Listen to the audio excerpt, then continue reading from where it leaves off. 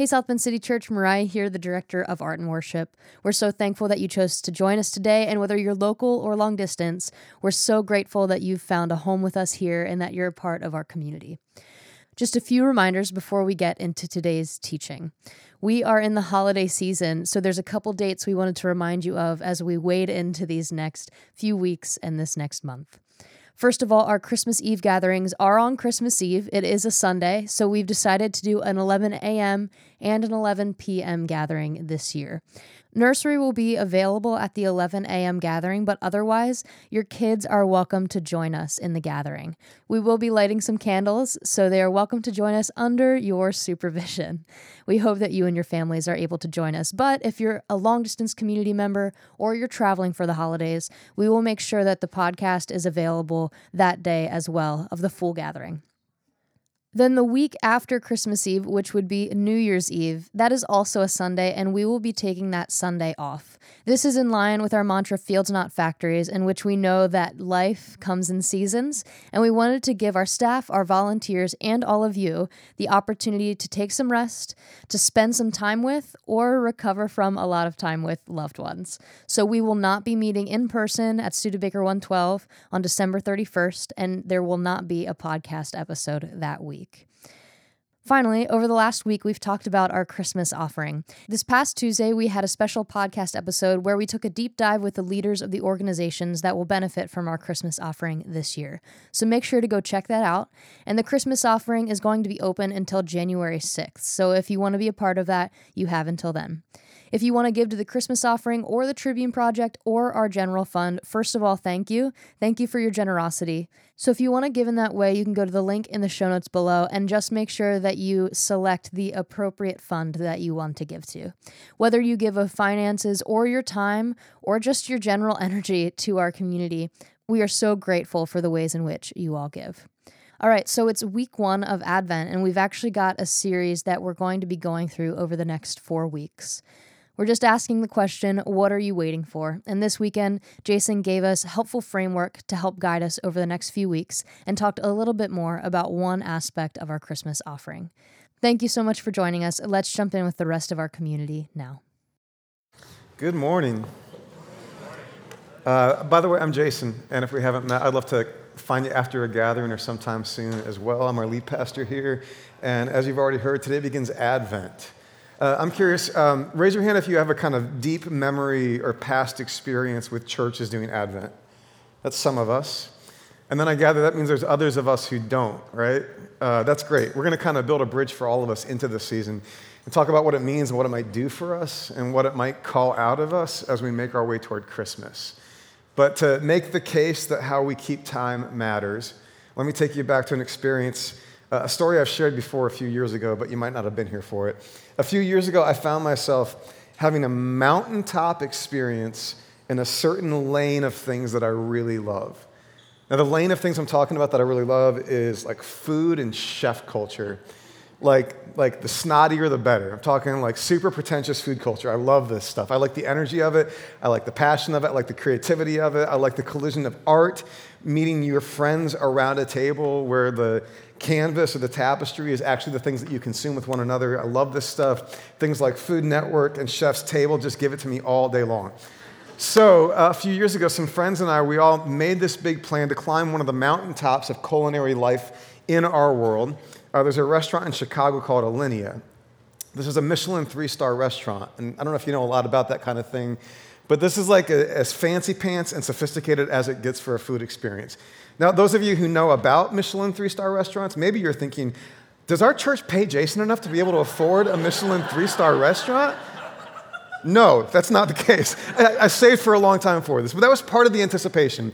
So we set our dates on the calendar to do this thing. You have to buy your tickets for a dinner at Alinea a month out. They release them like on a rolling basis, and so we buy the tickets. We book our hotel rooms in Chicago. When we're going to the meal, Alinea has been featured on the Netflix show Chef's Table. If you've seen that, there's a whole episode about Chef Grant Achatz and this restaurant. And there's this remix of Vivaldi's Four Seasons that intros every episode. We found it on our phones, and we made our Uber driver play it in the car speaker on our way to the restaurant. This is how excited we were when we got there, right? And it was absolutely extraordinary. It's like 14 courses. some of the most exquisite like food and drink work that you've ever seen. They take you into the kitchen for one of the rounds. At your table, one of the rounds, one of the courses they bring out, they bring a pillow and they put the pillow in front of each seat. The pillow has been inflated with air infused with lavender, and they've poked holes whose sizes are precision designed to allow just enough air out so that the plate that they put on top of the pillow slowly squeezes lavender air out as you eat it. One of the dessert courses is an inflated balloon that you can eat. So they bring out these inflated balloons and you kind of like kiss the balloon and the helium inhales into your mouth while you're eating this dessert. Another dessert course, they turn your table into a Jackson Pollock painting with edible paints and you consume all of this. It was just absolutely extraordinary. And 3 out of the 4 of us were having the time of our lives. And one guy in our group was not. See, for the 3 of us, like this night was a Linea night. We had marked our calendars for it. We've been looking forward to it, and I think he was looking forward to it. See, but the thing that he didn't realize until he got there that night is it was also the last day of the fiscal quarter in his business. And he's in sales. And he had a quota to hit and an opportunity that he and his boss wanted to close by midnight so that they could ink the deal inside the quarter. So this poor guy is in and out of the meal. He's having to leave the dining room to hop on phone calls to try to push this sale over the line. He's like literally sweating bullets while we're enjoying this feast. And it struck me while we were there that we were all in the same where, like we were all occupying the same physical space, right? But we were in 2 very different whens. You know what I mean? Like his when, his notion of time was completely different than ours. And I think this is important to call out because in a modern world where like all of our phones are synced up to the same time, we might theoretically all agree on what time it is, but that misses the larger and deeper truth of how we keep time, which has less to do with whether it's 11:32 a.m. in the morning and more to do with what's coming up that you're anticipating and what's behind you that you're remembering and how are you thinking about the moment that you are living in relative to other moments of significance. And regardless of whether it's the modern world with our devices or not, there are truer ways that we keep time, whether we know it or not. And these ways of keeping time shape us, they form us, they affect us in ways we often don't acknowledge, and sometimes we don't realize we can choose how we keep time. Like, do you want to keep time based purely on the economic rhythms of your business? I'm not saying those are all bad, but is that really the only way that you want to keep time? Do you want to keep time purely based on the sort of external pressures that are put on you by the world around you and the calendars that it keeps? Or are there other ways, maybe even better ways of keeping time? Ways that form us toward love, toward God, toward healing, toward growth? Well, the good news is one of those ways of keeping time that is meant to help us grow toward God, toward healing, toward growth is the calendar that begins today. Because today is not just like December on the regular calendar. Today is the beginning of the Christian year, actually. And that's what we mean when we say that this is Advent. Now, I know some of us, as we've already acknowledged, have been around seasons like Advent, Christmas, Lent, Easter. These are ways of keeping time we're familiar with. For others, this is kind of new, but I want to frame it and make the case for it and give us a taste of what Advent could be for us. There's a Benedictine nun named Joan Chittister who's written a really great book on this way of keeping time that we call the Christian year. And she has this to say about the power of doing it. She says this: by taking us into the depth of what it means to be a human on the way to God. I mean, even just that alone is different than to be a human on the way to a fiscal quarter report, right? You're a human on the way to God, to suffer and to wonder, to know abandonment and false support, to believe and to doubt. The liturgical year breaks us open to the divine. It gives us the energy to become the fullness of ourselves. It makes the next step possible. It calms us as we stumble from one to the other. It leads us beyond our present selves to the self that lies in wait for God. Now that sounds good, but now I want to make the case that that's actually what can happen during Advent as we explore a question that Advent asks us. So we've already heard a kind of typical Advent scripture in our liturgy. This comes from Isaiah. This is a prophetic text of the Jewish people, the Israelites, who are longing for God. And I want to bring us back to that text so we can hear it a little more deeply. This is Isaiah 64, where the prophet says to God, "Oh, that you would rend the heavens and come down. that you would tear open the heavens and be with us. Now, of course, this text is located in time and place before the coming of Jesus, but I don't think it means that it doesn't name something that we still experience. It's like the prophet imagines that there is a reign or a rule or a place of God in God's kingdom, and then there's a world that we have right now. And that there's a sort of gap that's full of longing between the way things are and the way that we think God would want them to be. And this prophet is saying, God, that you would dissolve that barrier between the way things are and the way that they would be. That you would dissolve the barrier between all of our difficulties and issues and broken places and biases and bigotry and all the harms that we cause and all the harms that we suffer. On the one hand, if you could dissolve the gap between this complicated world that we're living in and the one where we believe or trust or hope in some way that all your goodness exists, that all your healing exists, that all your love exists. And if you feel that for a moment, I think it feels very relevant today, that we too have longings, things that we are waiting for. I think about what you feel in the wake of loss. And I know that in our own Southland City Church family, there's been a lot of loss this year.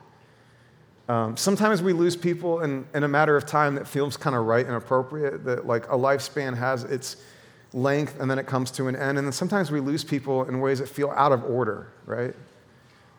I think of when parents lose kids. We've had a few of those stories this year in our church. And in a world where parents lose kids, I think it leaves a lot of us longing for that gap to be dissolved between the world of God and healing and wholeness and the broken world that we live in right now. I think about relational breaks. Friends and families and marriages that are feeling a lot of rough edges right now.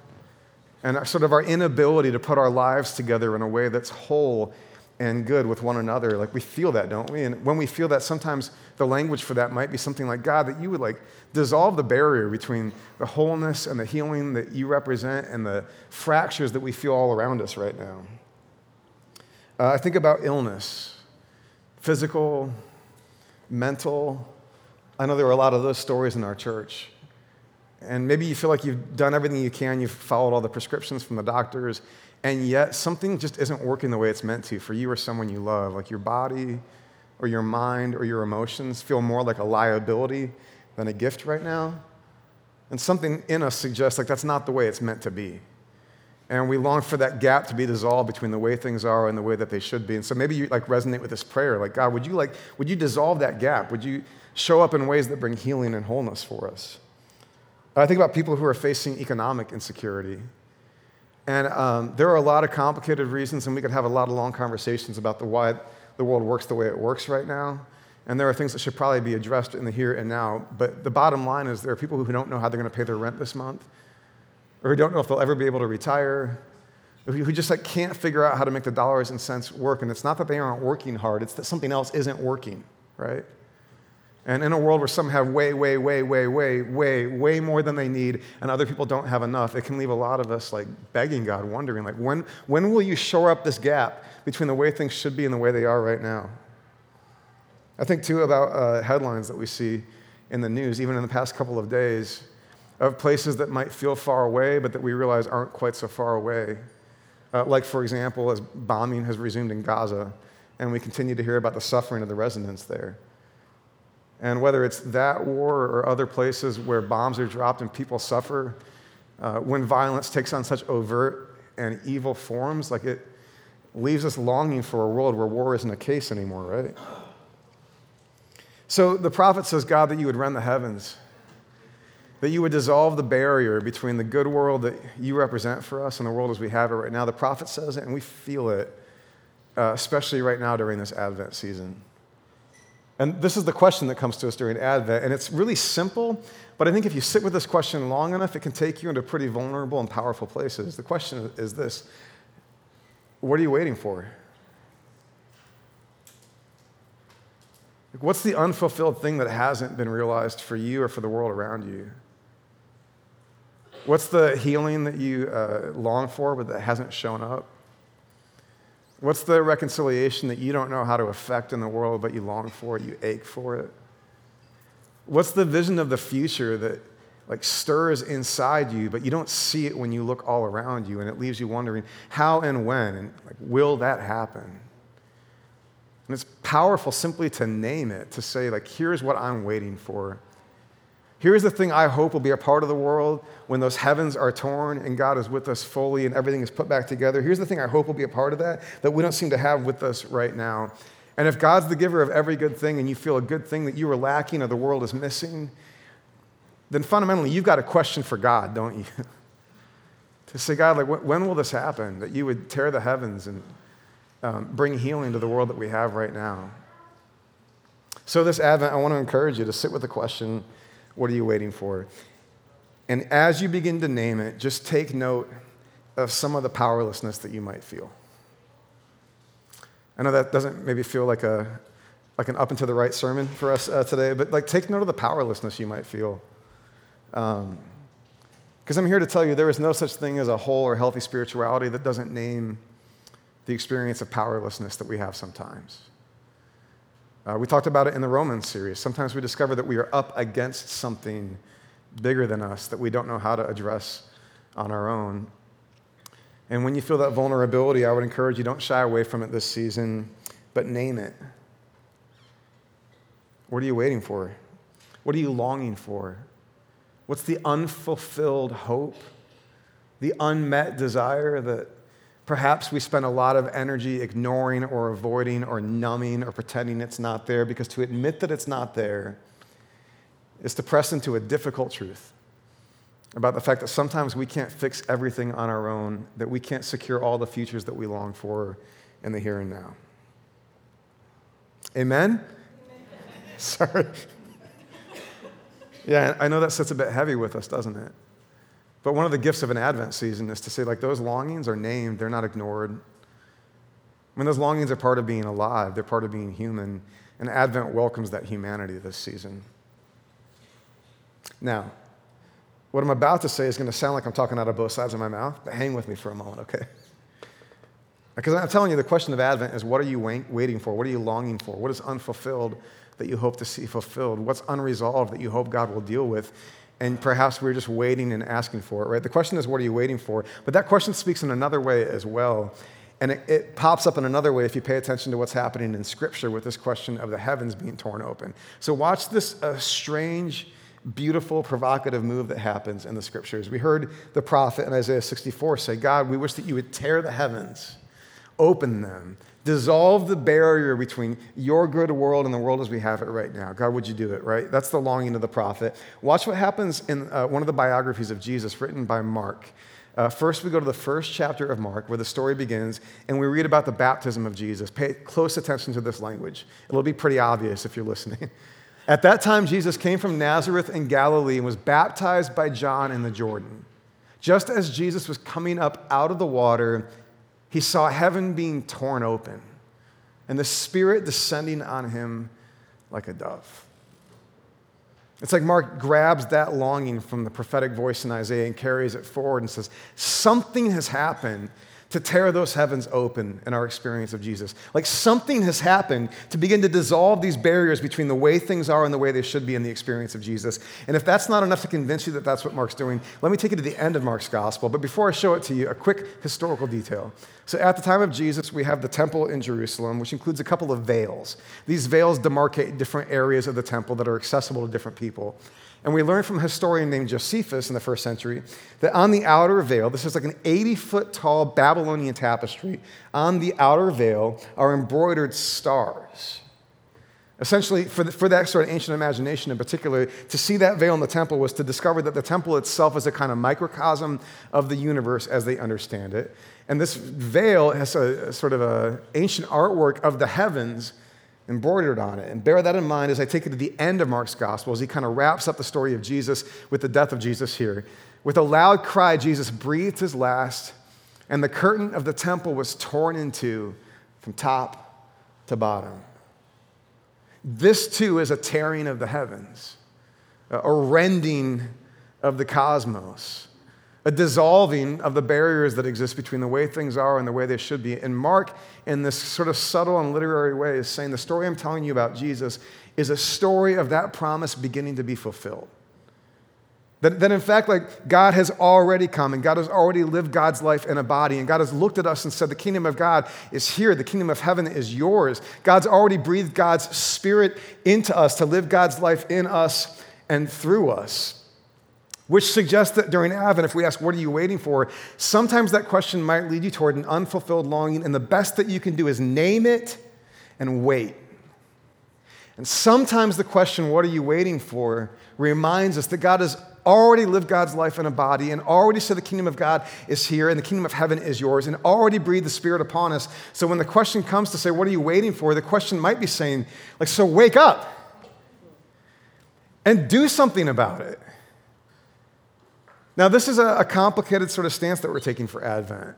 The unfulfilled longing and waiting and the waking up, they are both part of this season. There's a kind of fancy theological term for what I'm sharing with you today. I'll put it on the screen here. Next one for me. Thanks, Ryan. I skipped one. Yeah, I'll come back to that. A partially realized eschatology. Ain't that fancy? Yeah. Say this with me, because then at a dinner party for Christmas, you're going to drop this knowledge and you're going to sound real good. On three. 1, 2, 3. Partially realized eschatology. Yeah, eschatology is just a fancy word for the age to come and a vision or a theology about that age to come. The idea that what God has begun, God will finish. The idea that the story is going somewhere good.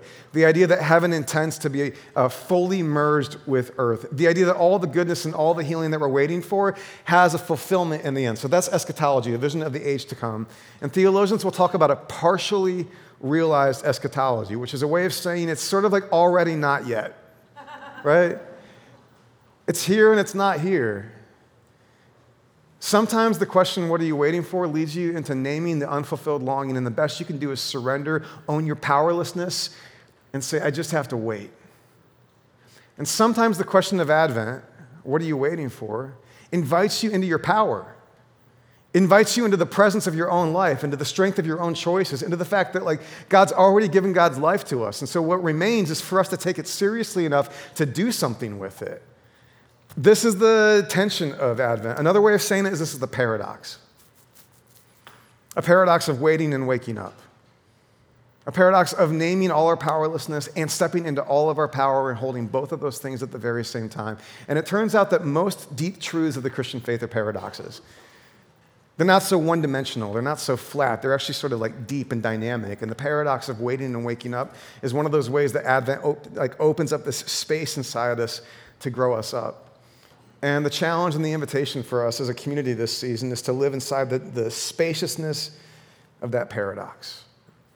Now, we're going to do that in a few ways, especially in terms of practice, because it's one thing to think about a paradox. That can get a little navel-gazy, you know what I mean? That can get a little like armchair philosopher, which is one of my favorite pastimes, but it doesn't always change the world or change us.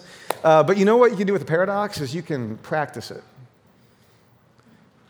And the way you practice a paradox is you kind of take the two things that stand in paradoxical relationship, the two things that stand in tension with one another, our powerlessness and our power. The unfulfilled longings that we cannot answer on our own, and all the strength and ability that we have to step into our lives right now and do something. You take both of those things, the powerlessness and the power, the waiting and the waking up, and you just turn up the volume on both. And you allow the tension that exists between them to grow you up and stretch you out and expand you a little bit. And through practice, we're just going to try to turn up the volume on both. So let me give you a little bit of a roadmap for the next few weeks. Next week, we're going to sit deeply with the question of unfulfilled longing and powerlessness. Like, what are you waiting for that you can't secure for yourself on your own? You just can't make it happen. What are you waiting for? We're going to name it. That can be an act of real vulnerability, to be confronted with the fact that we're not able to knock out everything on our own, and we're going to embark on a community art project to help us do that. When you get here next week, you're going to see we've got a big old, like 4 feet by 6 feet or something like that, printout of the page from Scripture that speaks Isaiah 64 with that line, God, that you would tear the heavens, that you would rend the heavens open and show up for us. And we're going to impose on that page of Scripture some of our own notes about the things that we are waiting for. And so you'll have a chance to write a word or draw an image or a symbol on that page of Scripture that expresses something about your life or the people you love or the world around us at large, where like we are just aching, just begging, just fed up with the fact that we can't seem to fix this and hoping that God would bring something to deal with it. We're going to name those things next week. We've also, by the way, got a friend of SBCC, Kier Bjorn, is coming up from South Carolina to lead worship for us. I can't wait for you to hear Kieran here. He's going to bring something really beautiful for us artistically as he leads us during that time. But next week, we'll ask the question of unfulfilled longing and powerlessness, and we will name some of the things that we just can't seem to fix on our own. I'm going to turn the volume up on that. And then the following week, with the help of the kids who will be singing for us, which will be really, really wonderful, they're going to kind of help us get out of the deep darkness of the prior week. We're going to turn to the other question of what are you waiting for? And we'll name our power, and we'll talk about waking up, and we'll say, where in my own life and world is it time for my actions to become part of the answer to the prayers that I've been praying? And we'll turn to another scripture. This is the one from John that we'll be using. Ryan, I'm going back one here. The Word became flesh and lived for a while among us. The Logos became flesh. The divine order of things became flesh and lived for a while among us. We've seen his glory, the glory of the one and only Son who came from the Father full of grace and truth. We've already seen it. It already happened. God's already lived God's life in a body, and so the kingdom of God is here, and the kingdom of the heavens is yours, and the Spirit's been already breathed into us. So what are you waiting for? And so that week on the 17th, we'll take that scripture, and we'll mark up that page together in a kind of collective communal collage, naming the places, the issues, the locations in the world and in our lives where we realize the invitation is to wake up and do something and step into our power. That like we no longer have to wait for the arrival of God because in some strange, elusive, partially realized way, he's already here, and it's just our chance to say yes and do something with it. So this will be our practice for the next few weeks. Now, one other note, those two communal art pieces will then show up in a project next year. We're really excited about this. So next year's Advent, we're going to release an Advent prayer guide. This is going to be a beautiful printed book, and it will include one day's reflection for every day of Advent. And these reflections will include like visual art and writing, poetry, other reflections. And all of that art, all that content will be sourced from two places. One is we'll draw some from the history of the church, from 2,000 years of Christian art and reflection. We'll fold that into this book. But the other place that we're going to get it from is you all. Yeah, so we're going to build a process out between now and next Advent where we want to draw out of this community art, reflection. Maybe you'll create a painting or another form of visual art that simply expresses in your own life, like where is there unfulfilled longing that leads you to a place of surrender and vulnerability to say, I don't know how to get this done on my own and I am waiting. Or maybe you'll create something. Maybe it'll be a poem or another kind of written piece to name the place in your world, in your life, where you realize it's time to stop waiting, it's time to wake up and realize the only thing that we're waiting for is for you to step into it, to own your power and to name the part that you have to play in all of it. Maybe you'll create something on the larger theme. Maybe you'll create something in reflection on one of these scriptures. But we're going to be sourcing from this community the art that's going to shape that guide. We're going to turn it into a beautiful printed book that we can give away to the members of the church here and also to the world at large. Side note, because there's only so many days of Advent, look, we love all of you, and like we really do, but not everyone's art would make it in the book. Got it, right? Everybody okay? There will be a curating process to figure out what to do with all the wonderful stuff that we expect to receive from this community. And none of that has anything to do with whether God loves you or we love you or you matter. It's just that we want to create something that's really quite right for what we're doing. So just a little heads up there. This year's Christmas offering, one of the objectives in the Christmas offering will actually pay for that book because we want to be able to give that away, both to the members of this community and to the world at large. And so if you're giving to the Christmas offering, just know that one of the ways that that money will make a difference in the world is to make that gift possible for the world. Really, really excited about that. And this year's teaching through Advent is meant to seed those themes of what are you waiting for, of waiting and waking up. And I can't wait to see the kind of vulnerability and power that this community begins to express through those creations. I think it'll speak not just to us as we pray our way through next year's Advent, but to the world. By the way, reminder, if you want to hear more about the Christmas offering, just check out the podcast released a little while ago where we talk through all the objectives and hear from the stakeholders who lead those objectives. This year we want to be able to knock that out and do a lot of good. So this is the frame for Advent for us. This is the way that we are marking time. The problem with the calendar that gets imposed upon you is that the way that you keep time begins to tell you about the meaning of your life and who you are. I'm not trying to knock that buddy at the restaurant who was facing the end of his quarter.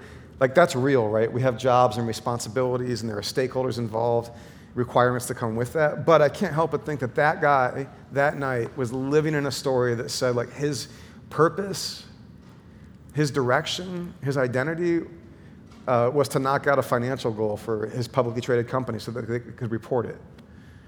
And again, I'm not saying that's all wrong or bad, but we have to find ways to keep time and deeper stories in that, don't we? And this season, I don't know about you, but like, anybody feel like your calendar's pretty complicated right now with all the holiday stuff? Yeah, this is normal, right? Yeah, this is all the more reason to choose the way that we keep time, even while other measures of time are imposed upon us.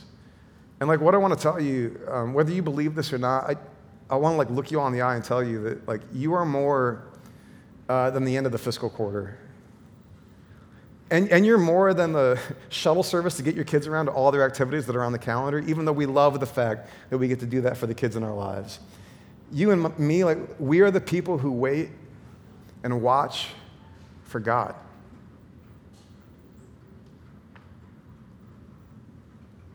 Let me say that again and just see if it can sit with us. We are the people who wait and watch for God. And the meaning of our lives is set by no lesser horizon than that infinite horizon. As we wait and watch for God and discover in our waiting and watching that we are called to be part of his arrival as God arrives in us. So this is our Advent journey. You guys up for it? Sound good? Good. If you're able, will you stand to your feet?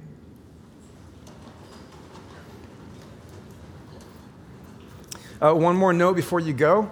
The Tribune, our future home, just up the street on Lafayette, is open right now and will be until about 1:30 for an open house. If you haven't seen it yet or you haven't seen it lately, we would love to show you the developments there. Thanks to an enormous outpouring of effort, volunteering, love, and financial generosity from this community, that project is moving forward full steam.